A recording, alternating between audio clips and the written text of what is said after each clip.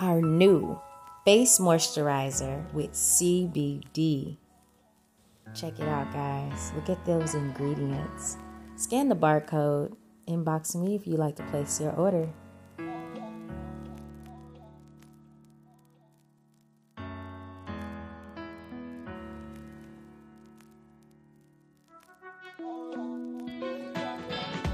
Thank you for tuning in to the Sister Song Podcast. I'm your host, Danny Yam, and today we have none other than Arthur Frank Jordan. How's it going today? Hey, how you feeling, Danny? All praises to the Most High, White House Shot, and thank you for having me. As always a pleasure, Danny. You're doing great work. Thank you. Thank you, and so are you. So, without further ado, it's Black History Month. We're getting through this month. This year has been a little bit better than the previous years for this topic. I would say, although it still hasn't reached the place where we can say, okay, things are getting back to the way it should be in terms of treating races equally, in terms of treating people fairly, and not judging them based on their skin color. So there's been a few fatalities this year alone, at least the ones that have made it to the media, unfortunately. But I would say compared to the last 2 years, it's been kind of quiet. What's your take on it, Arthur Frank? Yeah, I mean, it's definitely always discouraging, to see how the media, along with different, biological tactics, play a great part in our everyday living society. 2019, when certain things were introduced to us. I'm not going to say it because I know the last time I went on a rant, your show got taken down 3 times. So I'm gonna just say the C word. So, so when things are introduced to us, that does have a drastic take on our everyday living. Yeah, most definitely. And I think also when we speak in a way that gets people to question the norm, I think that becomes eventually an issue because I think that society prefers that things just kind of stay the way they are. Right. That's just my opinion on that. Anyways, moving on. So today's topic, we're going to talk about Black families then versus now. Then could be in the 1800s, early 1900s, leading into 2000, 2001, all the way up now to now, 2022. So a lot has changed from decade to decade, even within 5-year ranges, right? It seems like after we pass year 2000, the conditions of society, especially within the Black community, changed every 3 to 5 years, I would say. What's your take on that? Oh yeah, definitely. I'm not going to go back too far, into time. I'll just keep it really pretty much, up to the last past maybe 2 or 3, maybe decades. But definitely, times have definitely changed. For the Black families, here in America. We was definitely a little bit more together, a little bit more united. Even in slavery. As far as like the men and the women. Even when we was out there toiling in the slave fields, we were more together than we were apart because back then we knew directly who our enemy was and who was cracking that whip on us and who was waking us up. Our kids, our 5-year-old kids and 6-year-old kids, waking them up every damn morning to carry them cotton sacks on our back. So we pretty much had a direct, view and a direct, vision on who was directly doing this to us. And we weren't going to split up. We knew that we were better together than apart. Right. So how do you think slavery in the late 1800s, early 1900s affect the Black families here in this country? How do you think that? Well, going back to slavery, actually, again, we had more, togetherness. You had the man, the 2-parent households, of course. We weren't thinking of their, leaving, our people, each other because last time I checked, when we came over here chained up on those slave ships, we were together, men, women and kids. It wasn't the Black woman, she got peripheral treatment, more so than the Black man. No, we were chained up together and we came over here as a unit and we came over together. It's just, if you want to bring it up to date, it's just that a lot of bills, a lot of obligations and a lot of different opportunities okay, were written into congressional bills and written into policy that actually favored more, maybe so more one so than the other, through also the tactics also of the incarceration, okay, of more Black men. And we'll get into that a little bit later. Definitely. Now, I did send out a post earlier today before the show started. For those who don't know, Sisters Talk will just be going once per month. So I know you guys will probably be looking out for the show, but I'm only going to do one show per month where I'm interviewing great people like Arthur Frank Jordan. And today, for those who are just tuning in or who will be tuning into this show, today's topic is Black families then versus now. So one of the people that was tuned in, they commented, shout out to Tay, he has his own podcast as well. He commented on this concept of Black families then versus now. And this is what he had to say. He says, from my perspective, back then, we had less single parent homes. We had larger families. We had less crime against each other, less murder, less youth suicide, less gangs, less prisons, less drugs. That's a lot. And then his final sentence is that we had more land and more Black family business. What do you have to say about that? Yeah, he's absolutely correct. You know, and as time go on, look, let me put this out there too. To control the people, you have to take away their strong points and they have to take away their strongholds. And contrary to belief, one of the strongholds that we had, okay, was a two-parent home. You know, you had the man in the house and you had the woman in the house for the balance. You know, the woman pretty much nurtured the kids and pretty much taught the kids, you know, pretty much right from wrong. And the man was always in the house, you know, teaching the kids as well too. But that main thing, that the man's main responsibility was that discipline, you know, amongst the children, that righteous discipline amongst the kids. And that's something that's, you know, very few and far between today. So, you know, what, you know, America has done, they've actually played a really cruel trick on us as, you know, as a nation of people. You know, they've actually, taken the Black man out of the household over, you know, the decades and over the years, because that weakens the household. I mean, contrary to belief, it does weaken the household. I'm not dismissing the fact that there are many, you know, Black women out there that have raised, you know, excellent kids, you know, sons and daughters, you know, alone by themselves, you know, but, you know, again, we're stronger together than we are apart.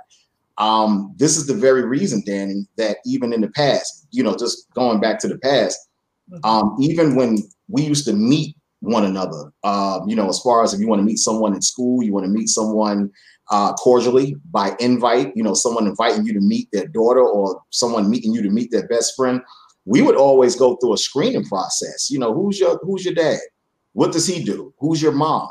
Where's she at? You know, do your family have any kind of ailments? You know, do they have any kind of mental issues, you know, involved? You know, who are your brothers? So this is, you know, we went through a screening process. Everything is just so quick and instant today, whereas that we forget about the screening process and we just go straight, you know, to the pleasure part and what we want. Okay, there's something that's missing, you know, mentally, you know, when people are dating and people are courting together. You're gonna have to, you may have to figure out, and you may have to say to yourself, wow, this person has the potential to become my wife, or this man has the potential to become my husband. Let me screen this gentleman just a little bit more instead of just going straight to the pleasure part. And then now everything's just all screwed up because you didn't do your homework. You didn't take the due diligence to do your homework on the person, and you didn't get to know the person well enough. Okay, just to go straight. It takes more than that, just to build up a relationship. You got to be spiritually compatible as well, too. Oh, yeah, definitely. You hit a lot of key points. Going back to removing the male out of the household. So I don't know when this started, what year, but the whole public housing, when that came into whatever year it was, and I can look it up. But I don't have it in front of me right now. When they did that, I don't think people realized that they were removing the protection, they were removing the discipline, and they were removing the unity between, especially Black homes, Black communities, and things like that. So when you think about the Black family, when you remove the Black man, I wouldn't say, some people don't see the Black man as a head. Whatever you have going on in your home, to each his own. But I'm just going to say, for lack of a better term, the head of the household, then it's just left on the woman to do everything. And so this is what induces a lot of stress, a lot of unbalance, and a lot of chaos that you see and a lot of unbalanced children, right? They're dealing with different emotions, different hormone levels, and all of this because the natural balance has been removed. I mean, the head has literally been removed out of that household. So I don't think that people look at it that way. And times have really changed as well. So you have some people who just have same-sex households as well. So in their particular case, it wouldn't matter, right? But we're talking about for those heterosexual families, when you remove that head, then who's going to help you in partnership with those children? Because as we all know, especially those who have kids, it's not an easy task if you're doing it right. So I think you really hit a sound point with that. Yeah, you're right. And listen, let me say this too. I'm gonna mention 3 words to you. Family child services. Once they get involved, as far as like with the families are concerned, for the most part, some people may see that as a form of, of a great deal and balancing and, but you can't go back to the same people that had us in slavery for the past 400 years for answers. I mean, point blank, these are the same people that make up the laws. These are the same people that pass bills. I'm gonna throw something out there to you. There was a survey that came out in 2019. Per ratio, there were 268 black men per 100,000 that was locked up in jail. Okay. Matter of fact, no, let me go back. Okay. 2019, actually, that was the white people. Okay. It was listen to this real good. 268 white people per white men per 100,000 white men were put in jail. So you got 100,000. Okay. You got 268 of them put in jail. You know what the ratio was for black men put in jail in 2019? What was it? It was 2,272.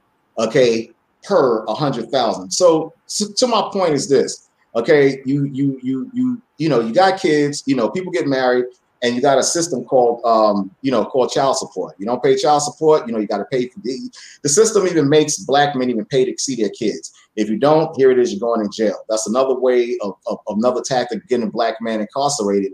Okay, and it's very easy. Okay, because they know that black men are very sexually active. That goes back to in the time of slavery. As far as the buck breaking and stuff like that. But we were actually weaned and we were actually bred actually to make kids. Not to say that making kids is wrong, because the Bible says be fruitful and multiply. That's what we're supposed to do. Okay, but as far as anything, child services. Okay, when they actually came into a form, okay, they actually were more against the black family structure than more for the black family structure. They were the ones that allowed and put in the rules to say and kind of marginalized and said, if you don't do this, black man, this is where you're going to end up at, right here in jail. Any kind of form to get us out of the household and incarcerated. So now you got young black men looking up and now they got to go visit their dads in jail. And that takes away time. That takes away the discipline. That takes away the structure. That takes away time, because you can't get time back. If you locked up in jail in and out all your life, okay, for 15, 25 years or maybe 10 years, that takes away time from the family structure, okay, which kids, they're at a very vulnerable age and they're at a very vulnerable state where they need to dad at that state, okay, of birth. Why do you think they put the system in right at birth? If you don't do this, you don't pay child support, because they put it right at the age where the kids need the dads the most. Oh, yeah, absolutely. Put it after the child is 18 years old, after you raise the kid, then we'll put that into play. But right at the time when the kid needs that dad the most to keep them off the streets, keep them off drugs, keep them from gang violence, teach them, how to maneuver in the society, keep them away from certain things, build certain things. They did that, and they put that right at the age of when a child is born. And most people don't even catch that. Oh, yeah. Just like they don't catch the fact that you're not allowed to have a man living with you if you're on public housing. I think that was the most ridiculous thing that I ever heard growing up. And the fact that so many women ran to sign up for it. Right. So as a grown person, you shouldn't allow another grown person to dictate who you're seeing and who you're with and who's head of your household or who's your partner, better said. It's just a weird thing that people are still allowing this to happen, right? Just because they need assistance, just because they're low income. So that it within itself should say a lot. That should be very eye-opening to so many people who may themselves be on public housing. And that's Right. not to degrade anyone that is on it.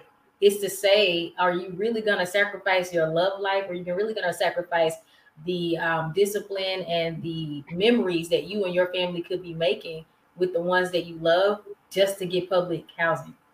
That's a Right. serious question that I Right. have for everyone that's going to watch this show.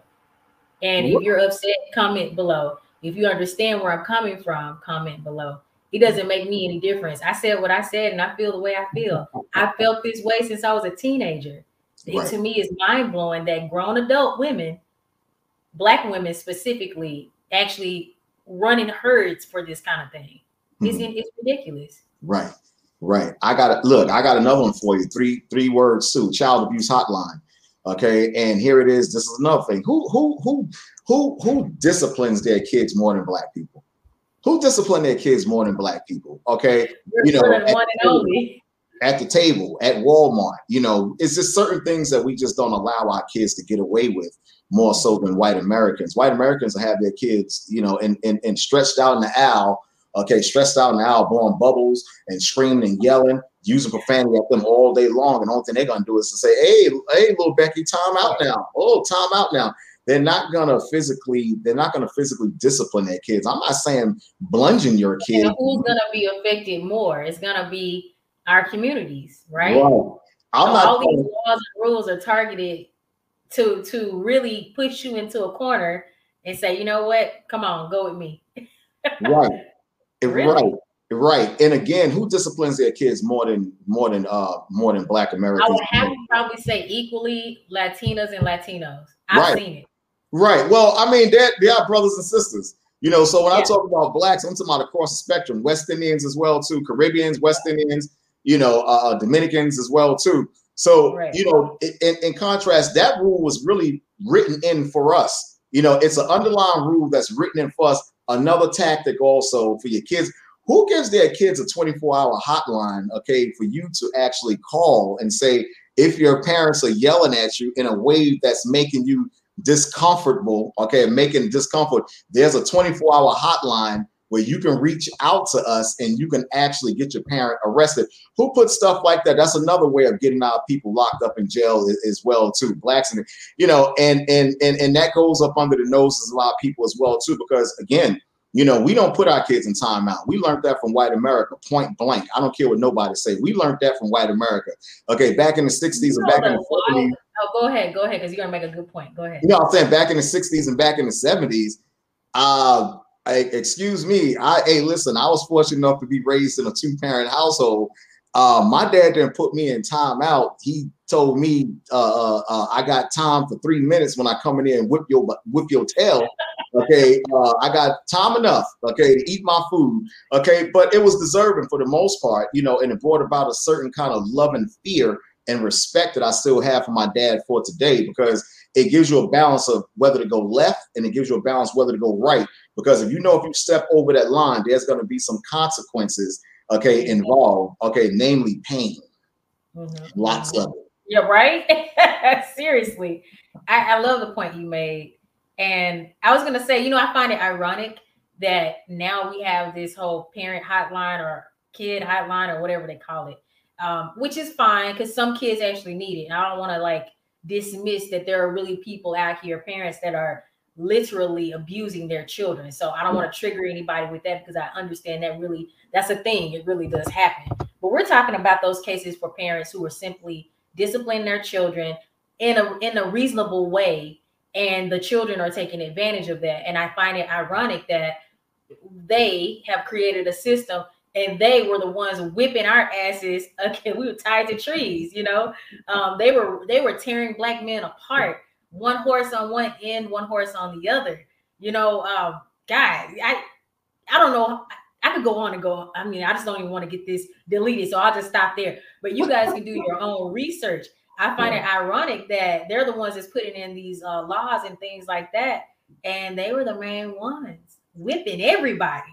Right. Kids, mamas, daddies, aunties, uncles, everybody could get it. So, you know, but we've come a long way. I definitely have to pay homage and respect to people who have paved the way. Not just Black people. Now we have friends in other races who have held our hands together. They've sang with us together in these studios, on the street. They marched. They tore up stuff with us too. We just saw that in 2020. That there's other people in other races that get it. They see all the damage that has been done to our culture. They're starting to wake up and see that it's this perpetual, innate feeling that some white people have, where they feel like they just have to control us.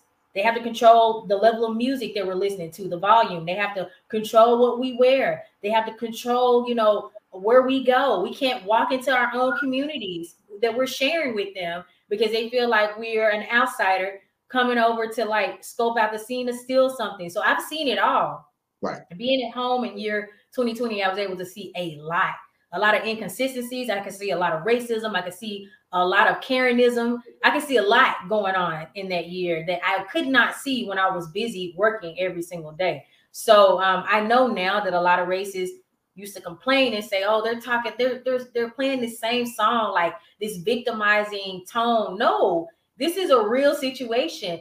A lot of Black men are still targets in 2022.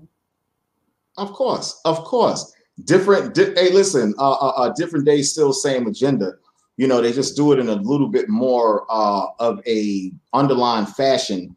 And that's a war tactic. That's an old war tactic where you got to take the stronghold out of the palace, okay, in order to control everything else. Because the more that you keep people in darkness, that's the more that you can control them, and you can control the narrative. Bill of Rights, the amendments is nothing but controlling the narrative of what you do. And let me say this: if Black people, if they think that, okay, if they think that if you think that you have a right to do whatever you want to, and you're not controlled, okay, by a society, okay, that we live in, you're sadly mistaken. All right, what do you think they put in amendments for? What do you think they put in Bill of Rights for? They come up with rules where you can't discipline your kids. They come up with rules where Black dads, you got to pay a tab now called child support just to see your kids and marginalize you. Stopped at a light, your license suspended. Now you end up incarcerated. Now you're part of the system now. So what's some advice? I don't mean to interject, but what's some advice? There's a lot of families going through that where the system has now put into place child support, and it's literally created a rip between the mom and the kids versus the father. The father wants to be with his kids, but he's like $10,000, $11,000, $12,000 in debt with child support. The mom's tripping because she still wants to be with him. He doesn't want to be with her anymore, but he also is in debt. It's like it's a never-ending cycle of drama. Right. The person who loses is that child or those children. So what's some advice to a mom and dad that are trying to co-parent successfully? The mom needs financial help. We can't negate that. The father's not making enough to, catch up to his payments. What's the best advice in that situation? Counseling. If you can get some sort of counseling, as far as what to do, how to mentally, handle the situation, because it's all about emotions as well too, and it's all about how you departed, from one another. If it's a case where you had some kind of irreconcilable, differences between one another. He had infidelity problems. She had infidelity problems as well, too. If that's the case, of course, that's going to anger not only the man, but that's going to anger the woman as well, too. So now you got, you're going into divorce court, you're separating from one another and you're mad as hell. You understand what I'm trying to say? You're mad as hell. You're still carrying that luggage of, I'm not going to let him get away with that. He slept with my best friend, Bonquisha, and then the man is saying the same thing. Hell, she was, at work, sleeping with a coworker, all them years, so it's an emotional anger thing, that you're carrying on, for the rest of your life. So my thing is, in any couple that's married, get righteous counseling before you make a move like that, and open up to one another and be honest with one another. Tell each other what you want, what you need, and if it's not working out, it's just not working out. You want to depart as smooth as possible. You want to depart ways as smooth as possible. And if it's a case where you have to be more empathetic, okay, with the person at hand that you were with, especially if there's kids involved, you don't want to, here it is, you know, you were together once as a team. Everything was smooth at one point. I'm pretty sure everything just wasn't, you know, just wasn't rough from the gate. Okay, so you gotta want to part, you know, as smooth as possible, because it could be a point where the man, you know, is non-beneficial and non-productive to you. Okay, to just get even with this guy, okay, because now he's with your best friend. You know, if I can't have it, she ain't gonna have it. You know, that's being personal. You know, what about the kids? That's usually what it's about too. I mean, look at the whole Kim Kardashian and Kanye West situation. They're going through a divorce right now. It seems like after reading a few articles, Kanye don't even care about whether or not she's dating somebody. He was more concerned that don't sell our assets that we built together, like any type of investments that they had together. He's like, you are not allowed to sell that until we get this divorce properly, legally, and I know what's mine and you know what's yours. So man, it's getting nasty. Right, because every marriage isn't going to work out. I mean, let's just put it out there. Every marriage, you know, everybody isn't for, you know, everyone isn't for everybody. You know, so you try to make it work. And if you can just dissolve everything, you know, again, if you can dissolve everything and, you know, pretty much, you know, be at a standstill where, you know, you still have a little bit of love for the man and just say, hey, listen, I'm not going to put you through that. I know, you know, what the child welfare system going to do. You know, if you miss a payment, chances are you're going to end in court. You know, you're going to wind up in jail. You may lose your job. You're going to end up in jail. Next thing you know, your kid, and see, that subconsciously does something, you know, to kids when they got to go visit their dads in jail. You know, it lowers their self-esteem. So now, of course, wait, pause. What if you give this person an opportunity to pay the child support? They choose not to pay it. They made a choice because they're mad because you don't want to be with them anymore. What's your advice on that? That happens every day. And that's foolishness. That, you know what, that's foolishness. And, you know, that's just being very vindictive, and that's being very immature and childish. You know, if it's if you're not out there taking care of your kids in any kind of shape, form, or fashion, you know, the best way that you can, it's no excuse for that. You know, you can go get your kid, you can take them outside for a walk, you can exercise them. You know, if you're not working, if you're unemployed, there are many other ways that you can show support, you know, to your kids, you know, mentally. It doesn't always have to be financially, because at the end of the day, when we leave this earth, we're not taking nothing with us. You know, right. But you know, especially right now with inflation going on, I don't know if you've been grocery shopping, Arthur Frank, but it's getting real out here in these streets. Okay. Every time I go to the grocery store, I'm spending a bill. So it's like, and that's just saying it modestly. So seriously though, I mean, what is a man or a woman to do in a situation where they're stuck with a co-parent who is not wanting to pay child support? Like, you end up being the villain, because you're just trying to get what you need to take care of your children, right? Absolutely. Let me tell you something. Let me tell you something. You are absolutely correct in what you just said. That goes back to again. You have to do things as smooth as possible. Let's start from the beginning. If you got two couples that are having differences in in their marriage, right away, it should be some kind of counseling that you can relate to, to try to straighten things out. Even if things don't work out, you don't want to leave a relationship, wanting the worst, for that person. And like you just said, okay, you said, well, what if the person is giving chance after chance after chance after chance? I think that incarceration is very extreme. I think that incarceration is very extreme. It is. You're right. It is. Right. Chances are, look, if you got someone out there making $200,000 a year and he's not, supporting his kids in no kind of financial manner, then shame on him. Shame on him. But you got, you have black men out here, we got it just as bad as anybody else out here.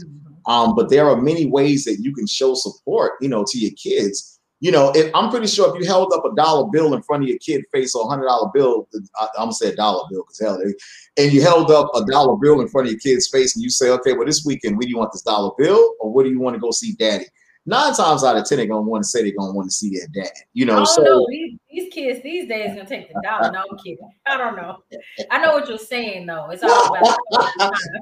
Hey, look, that was the reason why I changed I was gonna say $100 bill, than a Right. dollar bill. That's why I You have to changed make it more realistic. yeah. They're gonna take that $100 bill.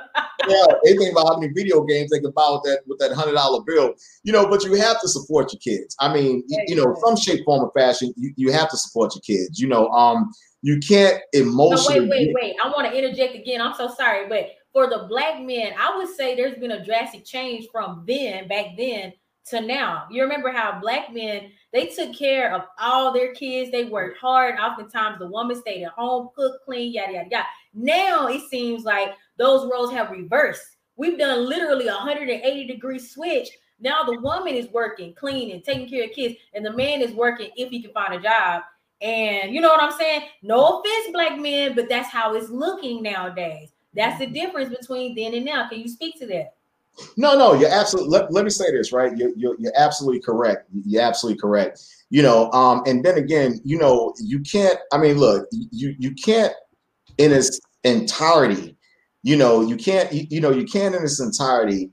Throw everything, at black men as far as like, the support and stuff like that, because some black men, they haven't had a decent upbringing themselves. You have a lot of black men out here that don't know what it is to be a real man. Okay, point blank. They let society, and these kids today, they're letting the internet. As a result of what? Of single parent households, or do you think just making poor decisions? Which one, or both? All of the above. All of the above. You have women out here, and again, to women's credit, you have women out here that's doing the best they can, by raising, young men, and young women.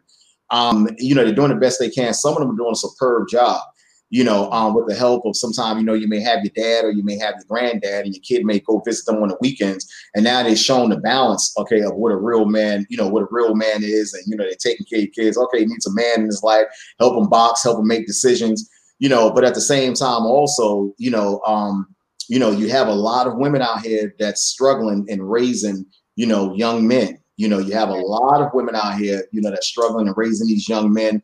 Now the man is only learning one side of life. He's seeing mommy put on lipstick and makeup in the mirror, and he doesn't have that balance, to show him, okay, what a real man is, what's his job, what's his roles, what's his natural, makeup, to be a man.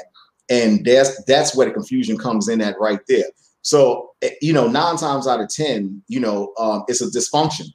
It's a dysfunction, in the household, where it is that you need that balance. It's like Nana Harris just said, you need that balance. Okay, whereas that a woman, her role, okay, is to do certain things, even going back to biblical times. Her role is to do certain things. And we step out of that natural balance and we step out of that natural order. You have chaos. Okay, in comes the enemy. Hey, listen, this isn't the way you do it. This is the way you do it. Okay, this is the way we want you to do it. So, speaking, historically speaking and statistically speaking, it never works out for us to our benefit when we have someone else, okay, setting the standard, okay, for us what to do, okay, teaching our kids. How do you have a European? Let me vent off this right here. Let me muzzle off this right here. How do you have a European teaching Black history? Listen. I've said this so many times at the schools that my daughters attend. I've said this directly to their faces. It's impossible. And, that's the reason why real history is not being taught today, because you have this European twist, this fantasized, glamorized version of what history was about. And that's just not the truth. Right. And again, I got another question. How do you allow a people that make up the same bills and amendments to tell you how to parent your household? And these are the same people that still go by the laws and the amendments that enslaved our people at the same time too. Don't you think that we should know how to parent our own kids more so than the same people who's writing up the amendments that's against us and that has been against us? I'm not going to go, listen, I'm going to tell you like this, okay? And this goes out to white Americans as well too. I don't expect you to go to a Black psychologist to get your family in order. I don't expect you to do that. Why should I get mad, okay, at you going to a Irish, okay, psychologist or an Italian, okay, psychologist, or you want to go to a Russian or a psychologist in England. I'm not mad at you because why? Because you can relate to that. Why should I get mad at a black man when you know you got Jennifer Slosky, okay, that's going to a psychologist called Norman Slosky. Okay, why should I get mad at that? It's the same. And I think it's that the problem is, I didn't mean to interject, is the fact that we're not thinking. We are not thinking. We're starting to wake up, you know, like a newborn baby where they start opening up their eyes and looking around. That's the stage where African American communities in America are at now. We're opening our eyes, but we can't see the big picture yet. We have no idea what's been going on. Right. Some of us, not all of us. And the ones that know exactly what's going on, we're labeled as crazy, conspiracy theorists until it actually happens, until what we've been saying comes to light. Right. And let me hit you with this too. You're absolutely correct in what you just said. And let me hit you with this too. Contrary to belief, I'm gonna tell you like this. You know, you may have a lot of people that may disagree with me. The reason why we still in that mindset, okay, the reason why you still think that going to Becky Simmons, okay, on Park Avenue is a better way, okay, to relate to your kids, you know, and a better way to get solutions for your black kids, okay, is because that's a slave condition, a slave mentality.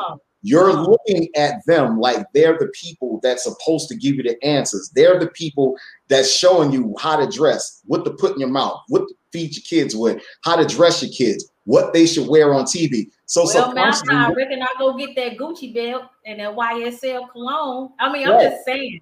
Right. I'm just saying.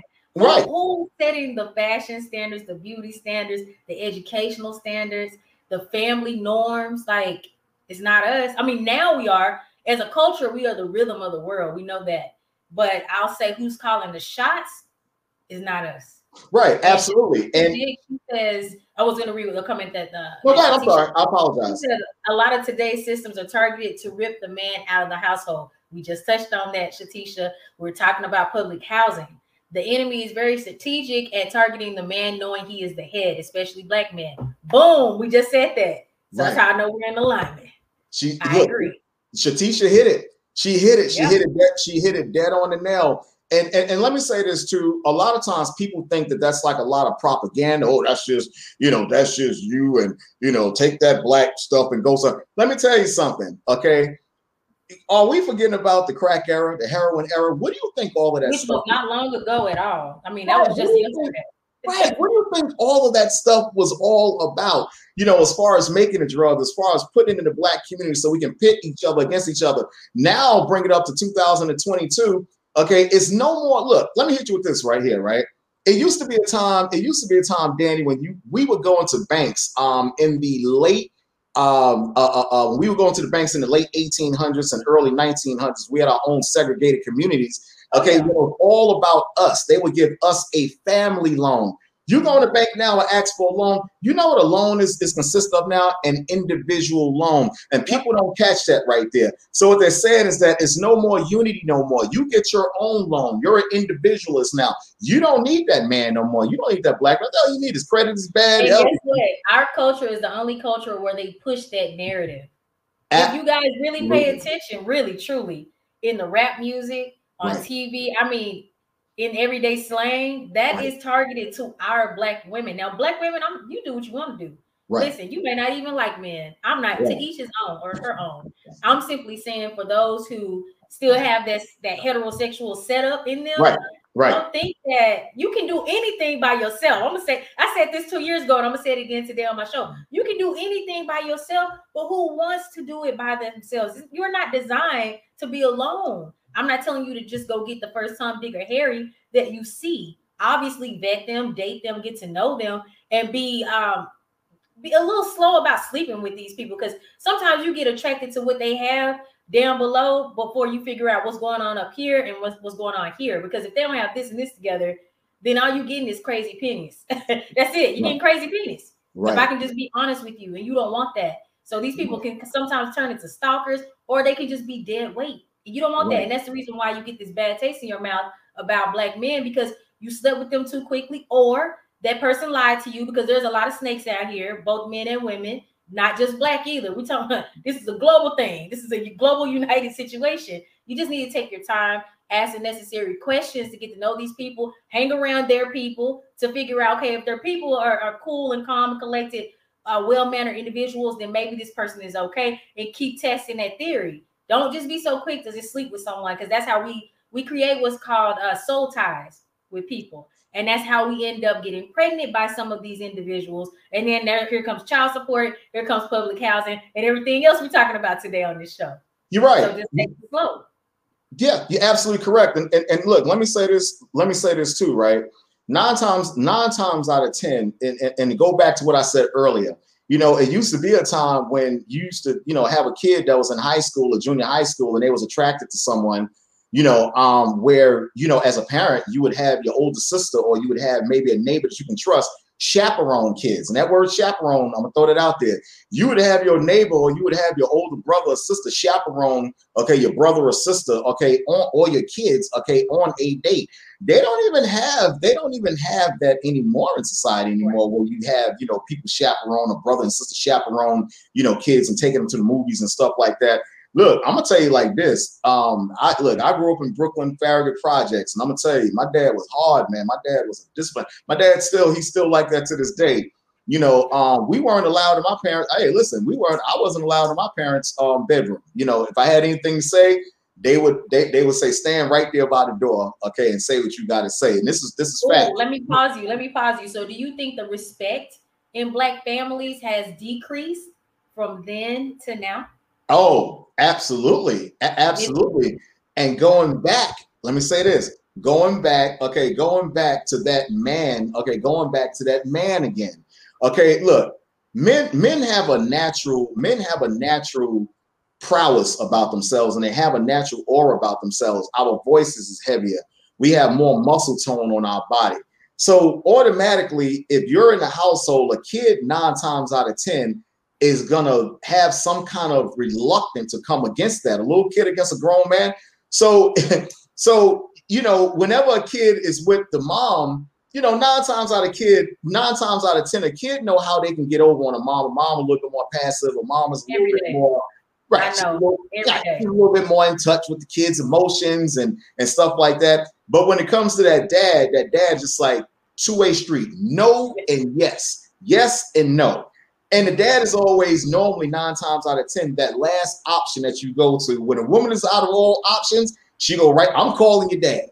Okay, right. Wait till your dad get home. Okay, you don't want to listen to me?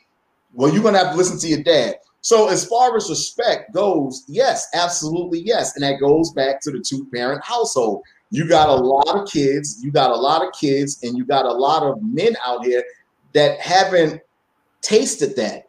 They haven't been nurtured with that. So you have 2-parent households, and so you have a man and a woman that meet.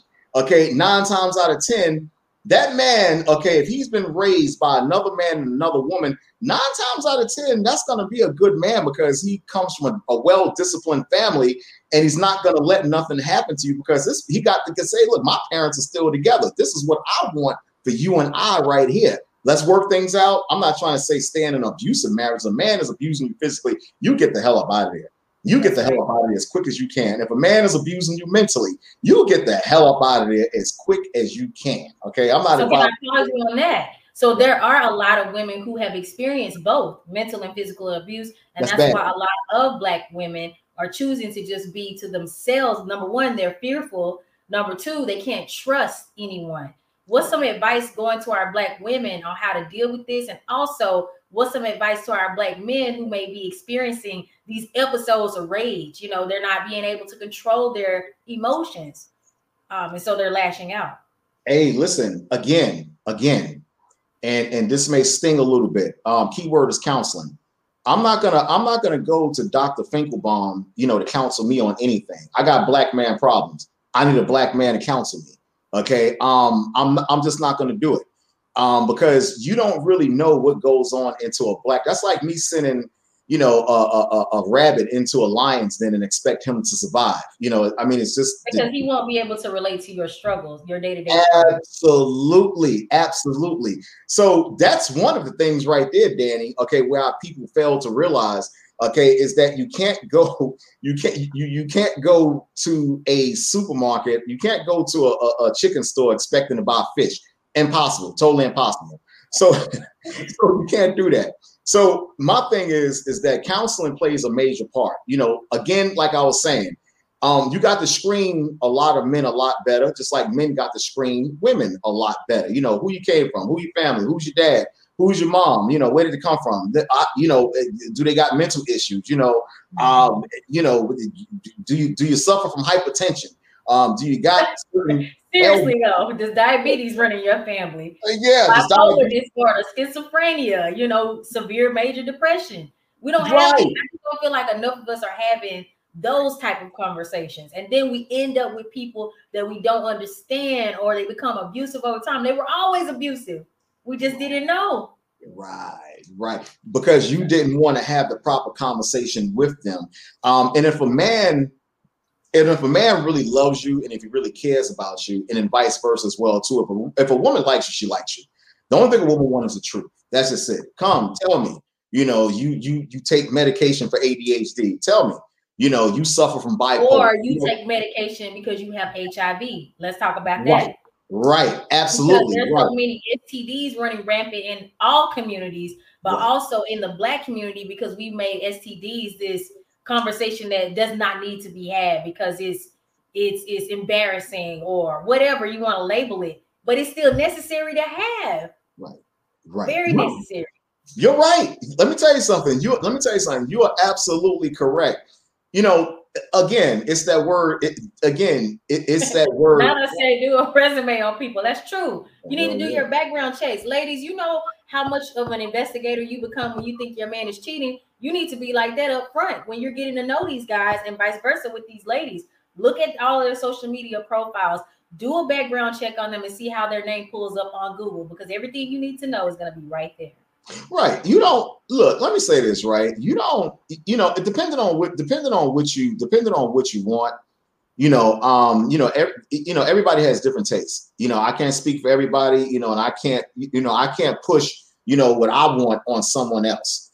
You know, you may see social media. That's something we're gonna get to in about 5 minutes. You may see a woman on social media that's a businesswoman, you know, nice, you know, very well spoken. You know, someone that goes to work every day, and you know, if you're of a like mind, you like, wow, she's a really good match on paper for me. You know, let me get to know her.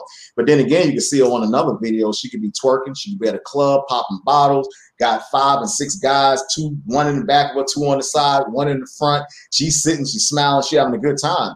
So, you know, that's somebody, me personally, that's somebody that's just not for me. You know, that's somebody that's just not for me. You know, but at the same time, also, you know, people are going to show you who they are within time.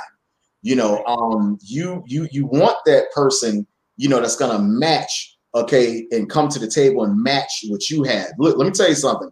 If you got 3 and I got 2, together we got 5. Okay. Right. If I got 5 and you got 0, it's a problem. It's a problem. I think it's important to get with someone who's mentally mature as you are. Because if you get with someone who doesn't understand life yet, or at least understand it to the level of which you're living your life and doing things, operating, paying your bills, staying healthy, taking care of your kids if you have any, things like that, or what you choose and decide to call a turn up or having a good time maybe not be the same is what they're calling a turn up, getting, you know, having a good time. So you need to figure all this stuff out. But in terms of Black families, would you say that Black families are, especially during the holidays, do you think that they're less unified than they were back in the day, or more unified today? If you want to know something, actually, I think the pandemic, you know, during this 3-year stretch of the 2.5 years of this pandemic, it started in 1999. That's why it's called COVID-19, because it started in 2019. So I think that during this stretch, I think that actually, you know, to be honest with you, I mean, I don't celebrate, you know, calendar holidays, but okay, to your point, I think that actually it may be safe to say that, you know, Blacks, Hispanics, you know, across the board, you know, North American Indians, Haitians, Dominicans, you know, Caribbean people, I think that we actually became closer, you know, during this pandemic. And one thing I did do, and I did a mental survey, is that we began to take care of ourselves and start taking health a little bit more serious. And to add to your point, I think that everyone amongst us, okay, Black families, I think that it has taught us to be a little bit more respectful and a little bit more conscious of life, of living. Okay, because look, let me tell you something. It used to be a time when you can reach out to someone and you can ask about someone. Hey, is Denise? How's Denise doing? Now it's, hey, is Denise still around? So that goes to show you right there the things, a thing called, one word called life. We took that for granted 3 years ago. So now I think that Blacks are a little bit more together and loving one another and not taking life so much for granted anymore. So anytime, Danny, when you can get together with your family during any time of the year, I think that the Most High have been dropping so many people within the last 2.5 years. So many people have been checking out on us. I think that has actually scared us and forced us, okay, into being unified a little bit more and reaching out and saying, damn, I love you. You know, right. you picking up. I love you. Let's have this. Because before this happened, everybody was so busy. They were either busy with work, busy with school, busy with family, meaning like they had kids, busy in their relationships, all of that. Now people are checking in. They're making sure that you're good. They're making sure their grandmas are good, their moms and dads are good. So it's a beautiful thing to see, but it's a shame it took something like this for it to happen. Right. And during this whole COVID epidemic, I shouldn't have said that so much, but I don't think they're gonna shut you down. During this whole we'll during this whole pandemic, it served as a lot, you know, for us. It made us think as a people and start to rethink certain things, you know, as far as the way society is structured, the way society is against us, the way society, you know, is non-productive and non-beneficial towards us, you know, because everybody's not a fool, you know. Wait a minute. Let's talk about the massive, what do you want to call it, moment where everybody started quitting their jobs in 2020 and 2021. Either they got laid off in 2020, but when 2021 came, people voluntarily left jobs back to back to back because people started realizing what their worth finally. Right. They reassessed their worth. Right. And you had, look, and Black businesses rose from 12% all the way up to 35%. Okay, during the time of the pandemic. Okay, because now we're sitting home and we're thinking about how to survive because we're survivalists. Okay, we're survivalists. You know, hey, listen, Joey. We started realizing these corporations could let us go, and then what? Right. Joey Brady ain't the only one that you can drop him off in the woods someplace and he know how to make a damn raft. Okay. Right. He don't know how to, you know, he know how to make a tent. Okay. Hey, listen, you drop Travis Leroy Williams, okay, somewhere in the hood, you know, somewhere in the woods someplace. Oh, he gonna learn how to survive because we're surviving. For sure.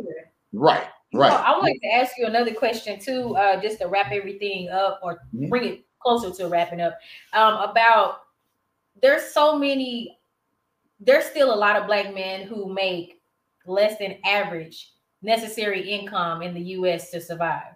That's part of the problem right there with a lot of relationships for when it comes to Black families, because you do need money to survive here in America. You need it. There's no doubt. You need it. You need it to put gas in your car. You need it for groceries. You need it to every now and then go out and have a good time. You need it for mental sanity. So I want to ask you, how do you feel that the amount of money that's being paid to majority Black men, now this is not like a small fraction, this is a majority of Black men only get paid roughly $20,000 to $22,000 per year. How do you think that affects the Black families today versus how Black men worked on their own, you know, I guess sharecropping their own fields and plantations and things like that? How does it compare then versus now? We're more controlled. Everything is a little bit more, just like a young lady, Shatisha Diggs, had a show last week and she interviewed me. Everything is just more controlled now because of taxes.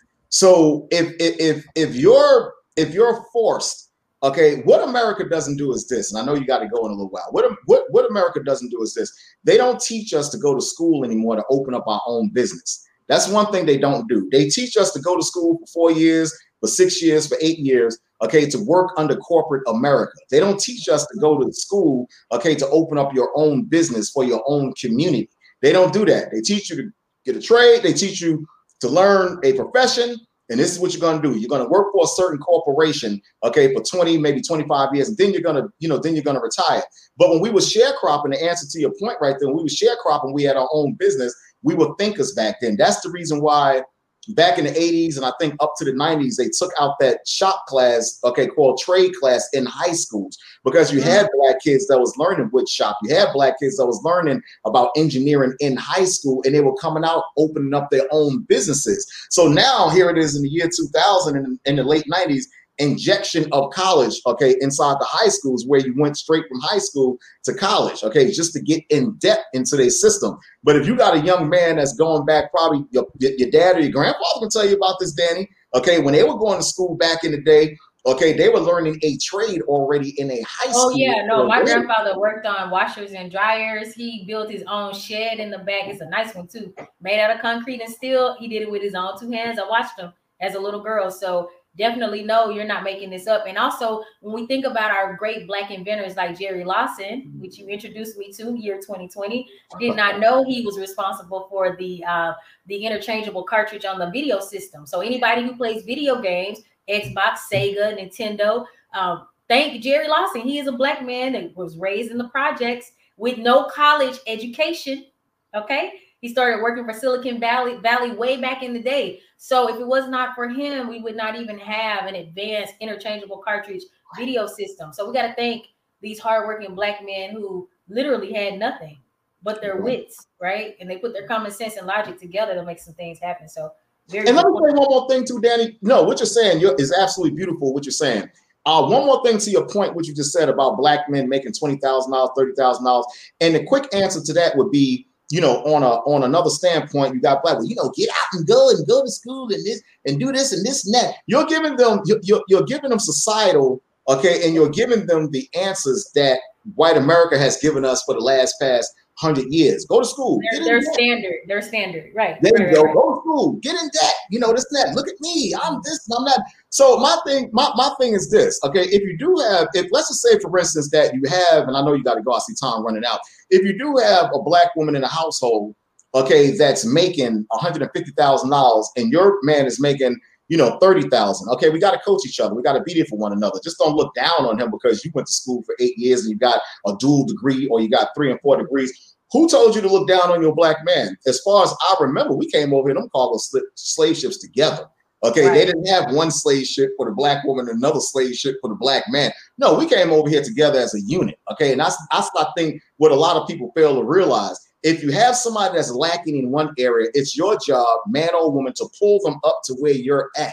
That's real love right there. You don't look down on somebody, try to take advantage and yell and scream. Now, what happens when you have a black male or woman who does not want to listen?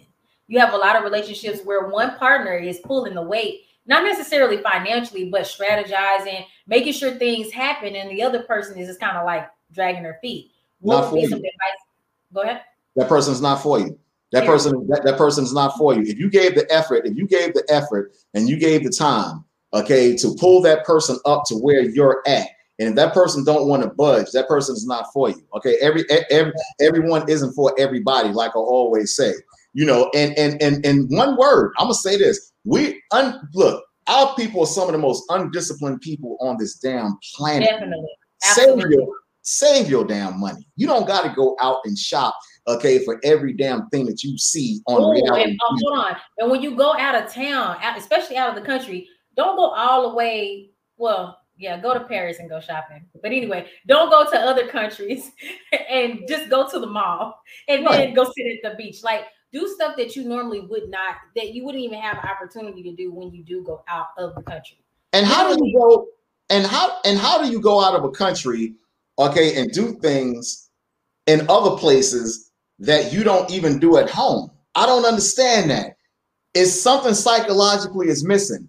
you know, you way over here in Dubai, you're doing and dressing a certain way, but when you get home, everybody start yelling and screaming at each other. I don't understand that. But you was just over in another country. You was sitting, you was in a temple, you was praying, you wore a headscarf, you wore a dress, and loved it. But when you come home, I'm every N-word and yelling and screaming at me.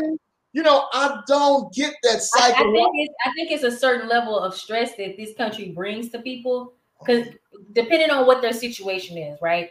Their finances, their love life, whatever it is, it brings about a certain element of stress on people. And that's the reason why I think they resort back to being, you know, lacking discipline, lacking any patience with their fellow man or woman, whatever the situation is. I just think that when you're on vacation, that's your break from that. So you can really be who you would naturally be in an unstressed state of mind. But when you go back to it, well, welcome back to the circus. Here we go. Look, let me ask you a question. If you're having problems in your relationship, the same joy and the same happiness that you just took out to Dubai or you took out to Hawaii someplace, why don't you just sit down and say, damn, what do we do here that was different that we're not doing back at the house? Let's quickly write it down. You know, you just put on a hula dress. You just put on this and that. You paraded in front of me. It's all a state of mind. Literally, it's a state of mind. There you go. There you go. And again, you know, when I was talking about the individuality, you go into a bank now and they give you an individual loan. It wasn't, Danny, it wasn't like that back in the 1800s and 1900s. It was a family loan.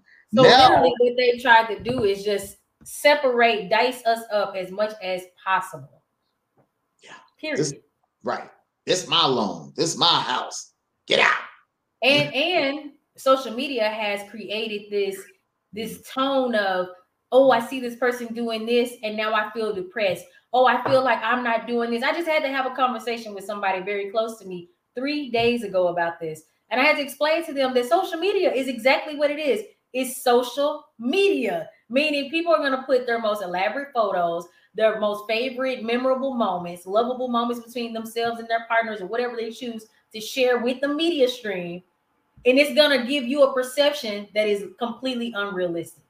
There's no way that you are going to be there to know when person A and B have arguments, when person A and B doesn't have money, when person A and B no longer has a job, or that business loan didn't fall through, you know, or whatever your situation is. You're not going to see their failures. You're only going to see their highlights. So what we have to do, especially with the Black community, is stop looking at other people's lives and comparing ourselves or in silent competition with people who don't even know you exist. We got to stop that. Yeah. And that brings about, let me tell you like this, that brings about depression. Okay. Because when you can't measure up to it, because now you're looking at a certain woman, okay, on social, you're looking at a certain woman on an unreality show. It's unreality. You know, you're looking at a certain person, a certain woman, or a certain man, or a certain family, okay, on a reality show. And so now you're carrying that energy out into the world.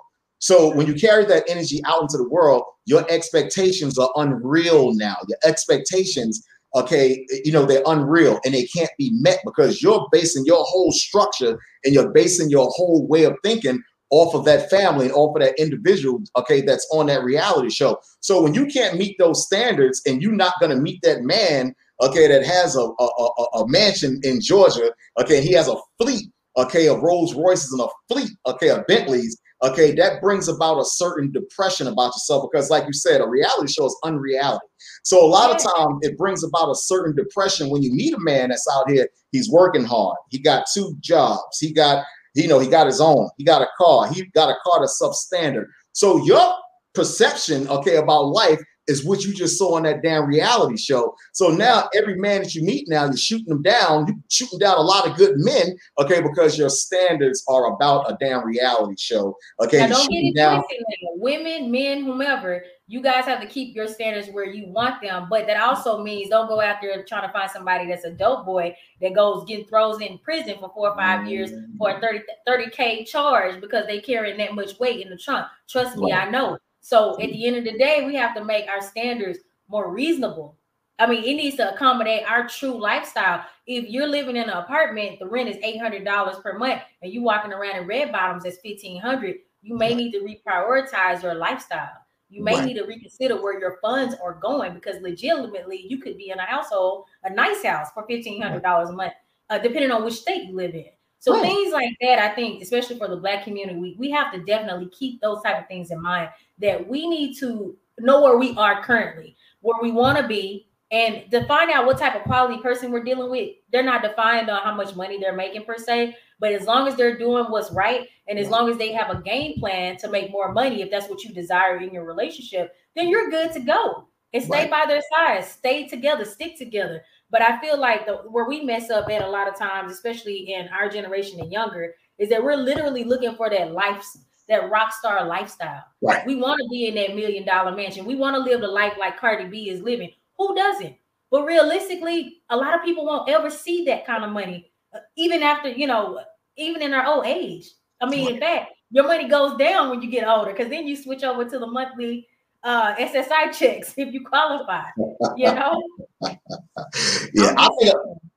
think a lot of people. I think also that a lot of people are, they're reaching for the unattainable. A lot of times people don't look at the blessings that you have already, other than the blessings, that you aspire to have. It's nothing wrong with aspiring for greatness. It's nothing wrong with that at all. You're supposed to shoot for that. Okay. But if you are living a comfortable lifestyle, everything is running smooth, like a smooth chain. A lot of times it's not good to interrupt that flow. A lot of times it's not, that old saying, if it ain't broke, don't fix it. So a lot of times some things are just unattainable to some people, whereas that you're reaching and you're not happy with what you have already, and having that discipline about yourself to say, if I work a little bit harder, maybe I can go from point A to point C during this time. Everybody just want everything so fast now. I want a 6-figure dude, and it's that. If you don't make 6 figures, get out of my face. It's like they're extremely impulsive. And it's like we have these unimaginable standards and goals that we have in mind. And I'm not saying don't shoot for the stars, but make sure that is a realistic projection. If you know that you want to make $1 million by the end of the year, you don't have a business plan, you don't have a business partner, your partner is not on page with your business ideas, they don't have any business savvy about them, you're probably not going to make $1 million by the end of the year. So then you got to set yourself up for success. We can talk about it all day. And also another thing I want to throw out there, and I know this is going to piss off a lot of women. Women, stop leaning on these men to take care of you. But then when you guys get together, it's like, oh, I'm independent, I can take care of myself. But you legitimately reached out to this guy to pay your bills, to pay for your shoes, to pay for dinner, to pay for trips. And now that you guys are living together, now you throw into his face that, oh, I can do this by myself. Well, of course, anybody can do anything by themselves. I see this happen so many times. That's why I have to throw it out there. No names attached to this. Same way with the guys.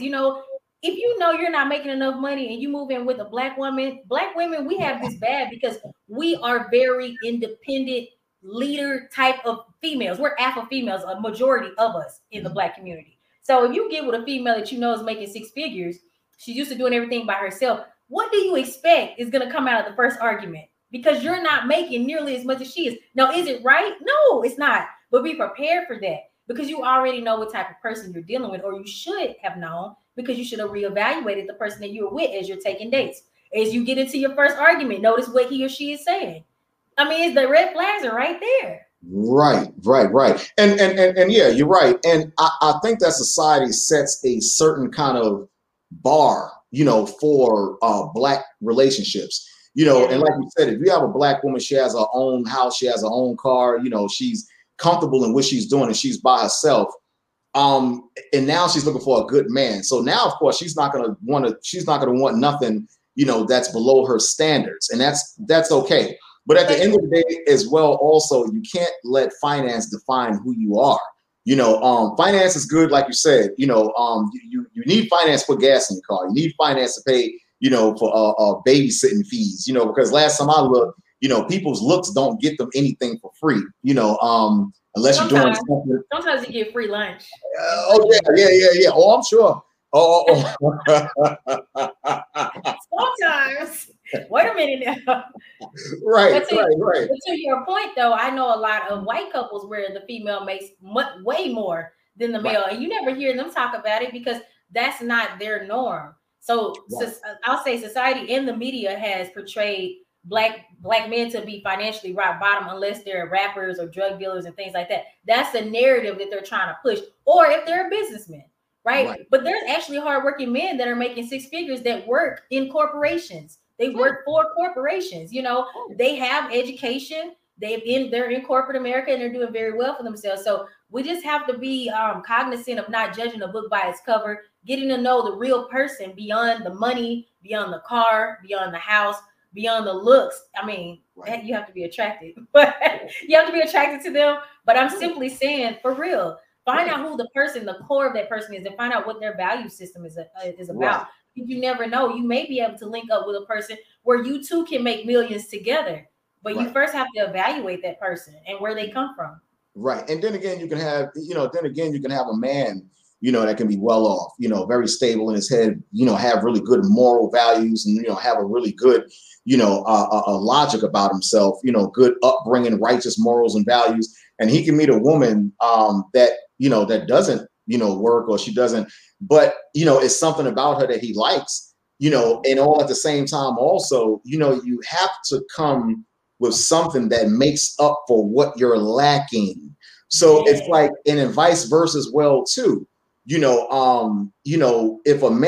you like a man for who he is, and that he's not financially up to, your standards, it may be something that man can bring to the table, that may help out and may balance things out. He may be a good mechanic around the house. He may fix your car. He may be a good guy, that works on things. He may be a good advisor. Don't ever get with someone that you can't look past their shortcomings. We mess up by doing that. We get with a person where it's like, oh, maybe one day I'll get over it. No, if you can't get over it today, you're probably not going to get past that. So don't waste their time and don't waste your time. Period. Right. The guy may be a good advisor. He may be a good righteous dude, where a lot of women are attracted to righteous, honest men, whereas that they don't find that spirit in everybody else. You may be attracted to a man's prowess and his righteousness, and he may be just a pure man where you don't find that in anybody else, but he does other stuff to balance out. But at the same time, also, you pull that man up and you try to pull the man up to where you are at the same time,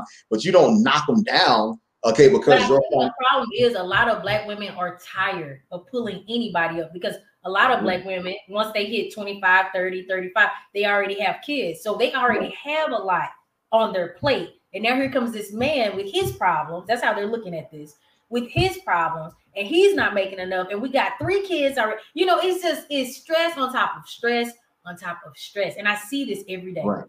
You know what, Danny? It depends on, it really depends on what you're willing to put up with.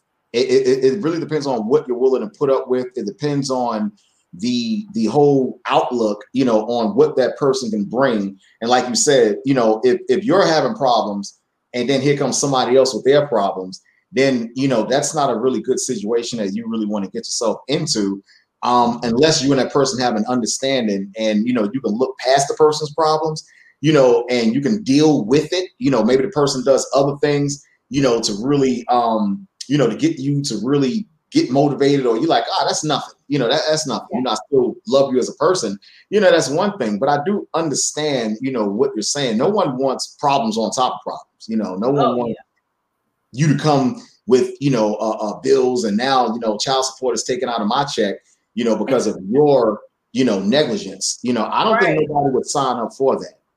And do you believe in the black community that marriage is dead, or is it becoming like this falsehood of relationships? Because I hear so many, but especially black women come to me. They're like, are you really happy? Because I was in this relationship and oh my God, he used to do this, he used to do that. And I just don't know how you deal with that, because you're doing, and I'm like, I'm blown away. Because it almost makes me feel like the idea and concept of real love is just vanishing. Mm-hmm. Well, let me say this. Okay. Well, let me say this, right? Let me say this, right, Danny? I look, you got to look back at, again, you got to look back at the 60s, and you got to look back in the late 1800s. You know, I did a survey in one of my books called, you know, what the FDA and CDC don't tell you. You got to look at a survey. Now, back in the 60s, divorce rate in the Black household was at a 5% rate. Entering into 2004, divorce rate amongst the Black community is at a staggering 68%. So I think that we're coming back around, you know, to loving one another. We're coming back around to the traditional, you know, being married. You have to have people that's going to teach you and give you an understanding on the prominent and the benefits of two is better than one.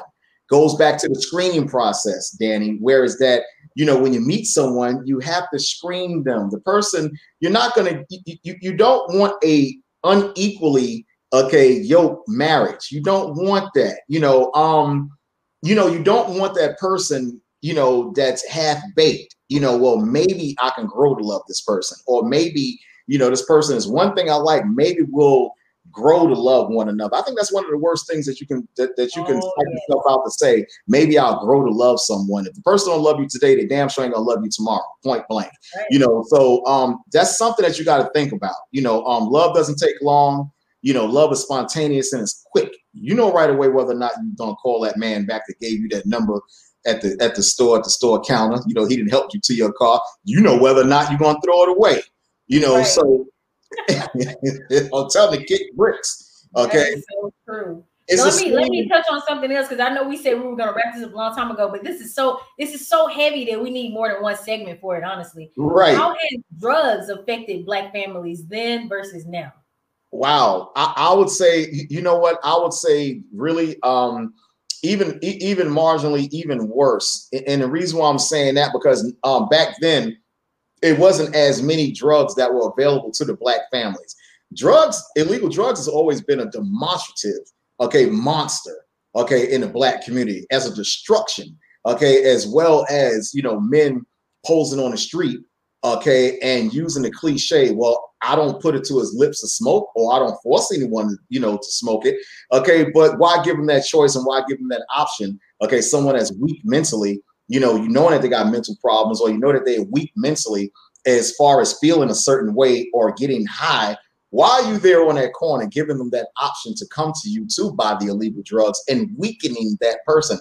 How about telling the person to get the hell out of your face? Or better yet, why don't you get your Black ass off that damn corner, polluting our damn neighborhood and help killing off our damn people?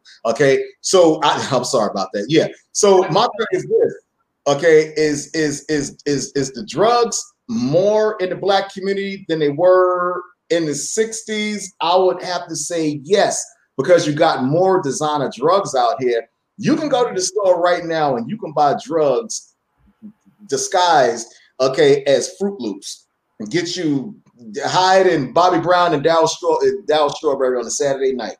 I am done with you. Right.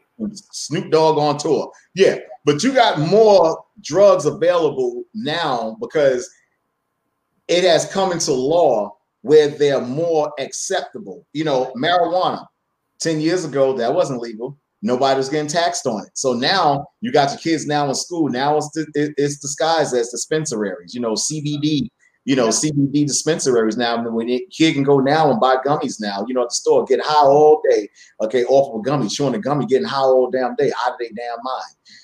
So it's like it's more readily available now, because you got to understand is that the American government system doesn't care anything about you. Only thing they care is about financially, and they care about that dollar controlling you. So if marijuana was illegal 10 years ago, so now all of a sudden now it's legal, they're getting taxes from the marijuana and throwing it off. Everybody knew cannabis oil was really good for arthritis. Everybody knew that. It comes from the cannabis plant. Everybody know that. But when you spray certain chemicals on the cannabis plant and you turn it into an oil, now, and you can smoke it or you can chew it. Now you can make money off, because now it's sparking that dopamine, that dopamine mental problem, that mental psych in your mind that makes you want more on top of what you're spraying on it that's making you addicted to that drug, making it readily for the people now in Fruit Loops and packs of Fruit Loops and disguises, candy bars. I lie to you not, I went into a store to buy some water, okay, the other day, and I seen a counter of Fruit Loops. I seen granola grains. I said, damn, here it is. This man got a store full of damn marijuana pipes, and what the hell is he doing selling fruit?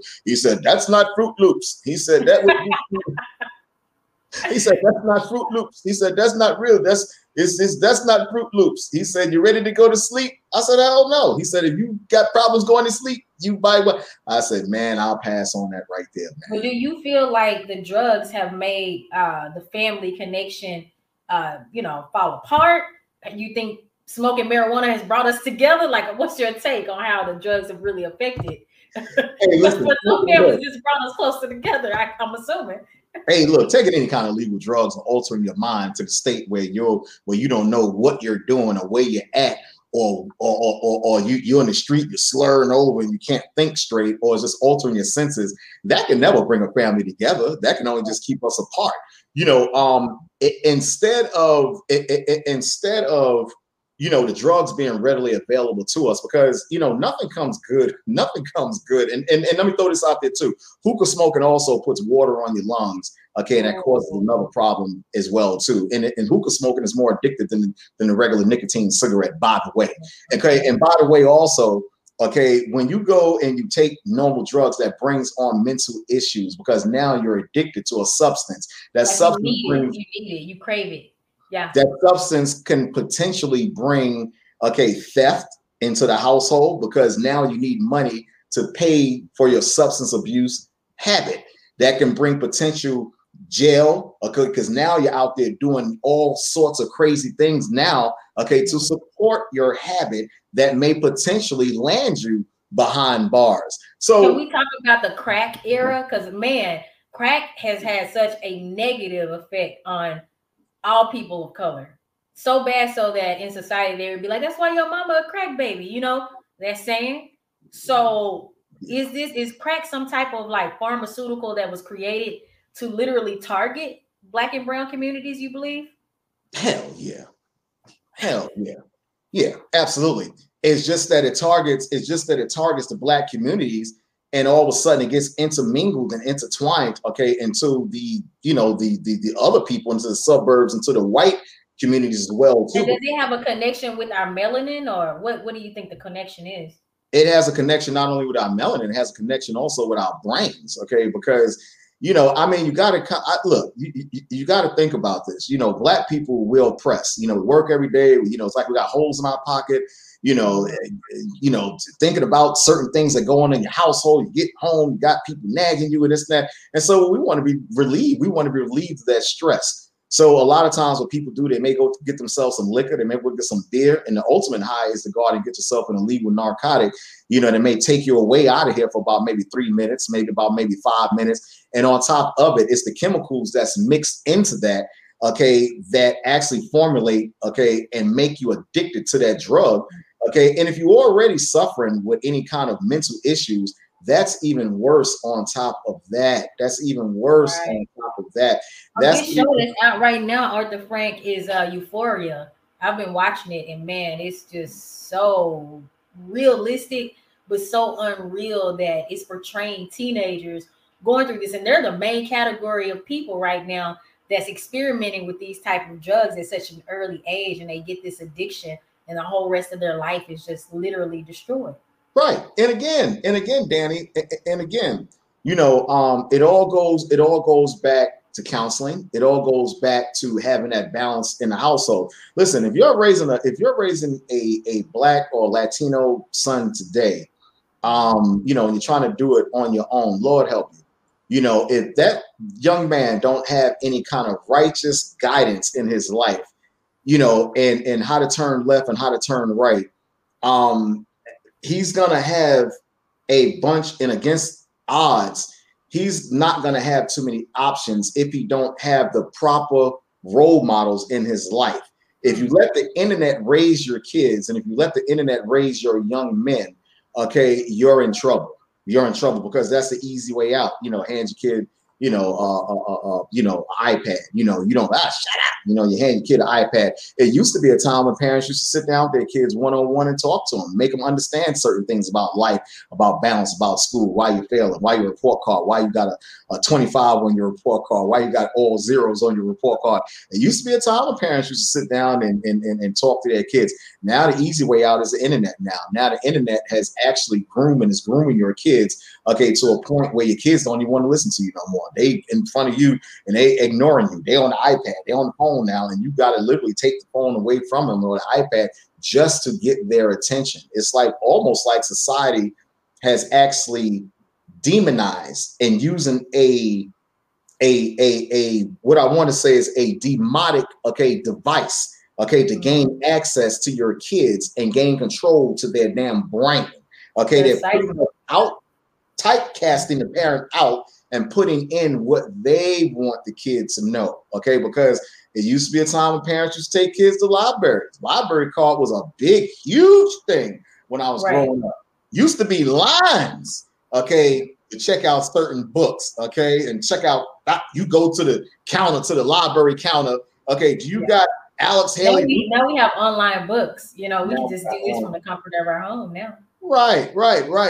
But still, the mental part, though, no, you're right. You're absolutely correct. The mental part and the whole gesture, of taking your kids out of the household, out of the norm, away from the computer, into a physical library or a physical museum, just so the kids their mind can get a break. Used to be a time when the TVs, used to cut off at a certain time. This just was like in the 90s. You looking at Channel 2, 12 o'clock midnight, the TV would fuzz out. They would play the American anthem, and the TV would, everything was like the Poltergeist. TV would fuzz out and wouldn't turn back on to about 5 or 6 o'clock next morning. Gave your brain a break. You go to sleep because you can't wake up to use the bathroom and turn the TV on. Now is 24 hours of ignorance. Your kids, they can get up in the middle of the night, 2, 3 o'clock in the morning, and look at ignorance on TV while you're asleep. You don't know, you can't monitor what your kids are doing 24 hours a day. That's why I understand why a lot of parents don't have cable. I'm gonna be honest, I understand. Cable bill. And why a lot of parents confiscate those cell phones, those iPhones, and whatever type of phones they have. You have to. iPads, all of that, because you don't know what they're doing. And we already know how society is with our children. So definitely, I want to thank you so much, Arthur Frank Jordan. This was so much great content. We're going to have to do this again. Before I let you go, is there anything that you would like the audience to know? I'm going to be in Alabama May 30th. I'm also going to be in Charlotte, North Carolina, doing an election and book signing April 30th as well, too. You can reach out to me, Facebook, reach out Frank Jordan, or just email me, ZAAQAN1212@yahoo.com.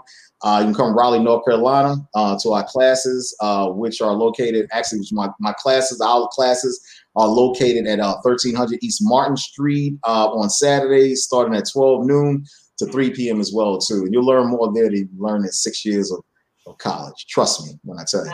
Trust me, I know. Listen, Arthur Frank Jordan is not for play. He comes with the heat. He's going to give you history you've never heard of before in your life, in your adult life and in your childhood life. He has books out available on Amazon as well, guys. One of the books is called Oh Say Can You See? The Unmentioned History of Terrorism on Blacks in America. He also has a book called We Once Were a Family, The Disappearance of Black Soul and Culture. Another book, Uncovering the Evil of America. That's with 3 Ks. Come on. What the FDA, pharmacies, and the CDC failed to tell you. Also, The Greatest Show on Earth, The Destruction of a Chosen Nation. America has set a deceptive, lethal stage and platform for Blacks and Latinos we know as entertainment and Christianity. Listen, again, Arthur Frank Jordan, I cannot thank you enough for always coming to Sisters Talk podcast platform to share your unbiased, direct, unfiltered truths on this stage, because this is the kind of content that we need to hear every single day, unfiltered. So I want to thank you so much. Today's topic, guys, for people who are still on and listening to us, we want to thank you so much for tuning in. Today's topic was Black families then and now. And God knows we could go all year long talking about it. Yeah. But we just tried to generalize as much as we could today. Thank you. Shout out again to Tay for his response to this, because that one response summed up so much about Black families. And again, I want to read it one more time. He said, from his perspective, back then we had less single parent homes, we had larger families, we had less crime against each other. We also had less murder, less youth suicide. That's big. We could talk about that next time, Frank. Okay. Youth suicide, less gangs, less prisons, less drugs. And we had more land and more Black family businesses. So, man, that's something to really think about, guys, as we close out today. And I will be seeing you guys next month. We're just doing one show per month. Danny M has a lot to take care of, but I thank God I have friends like Arthur Frank Jordan and everyone else that's streaming live with us today. Make sure you like, comment, and subscribe to our YouTube channel. Share this video. It was so much necessary content and conversations being had. I didn't stray away from the hard questions.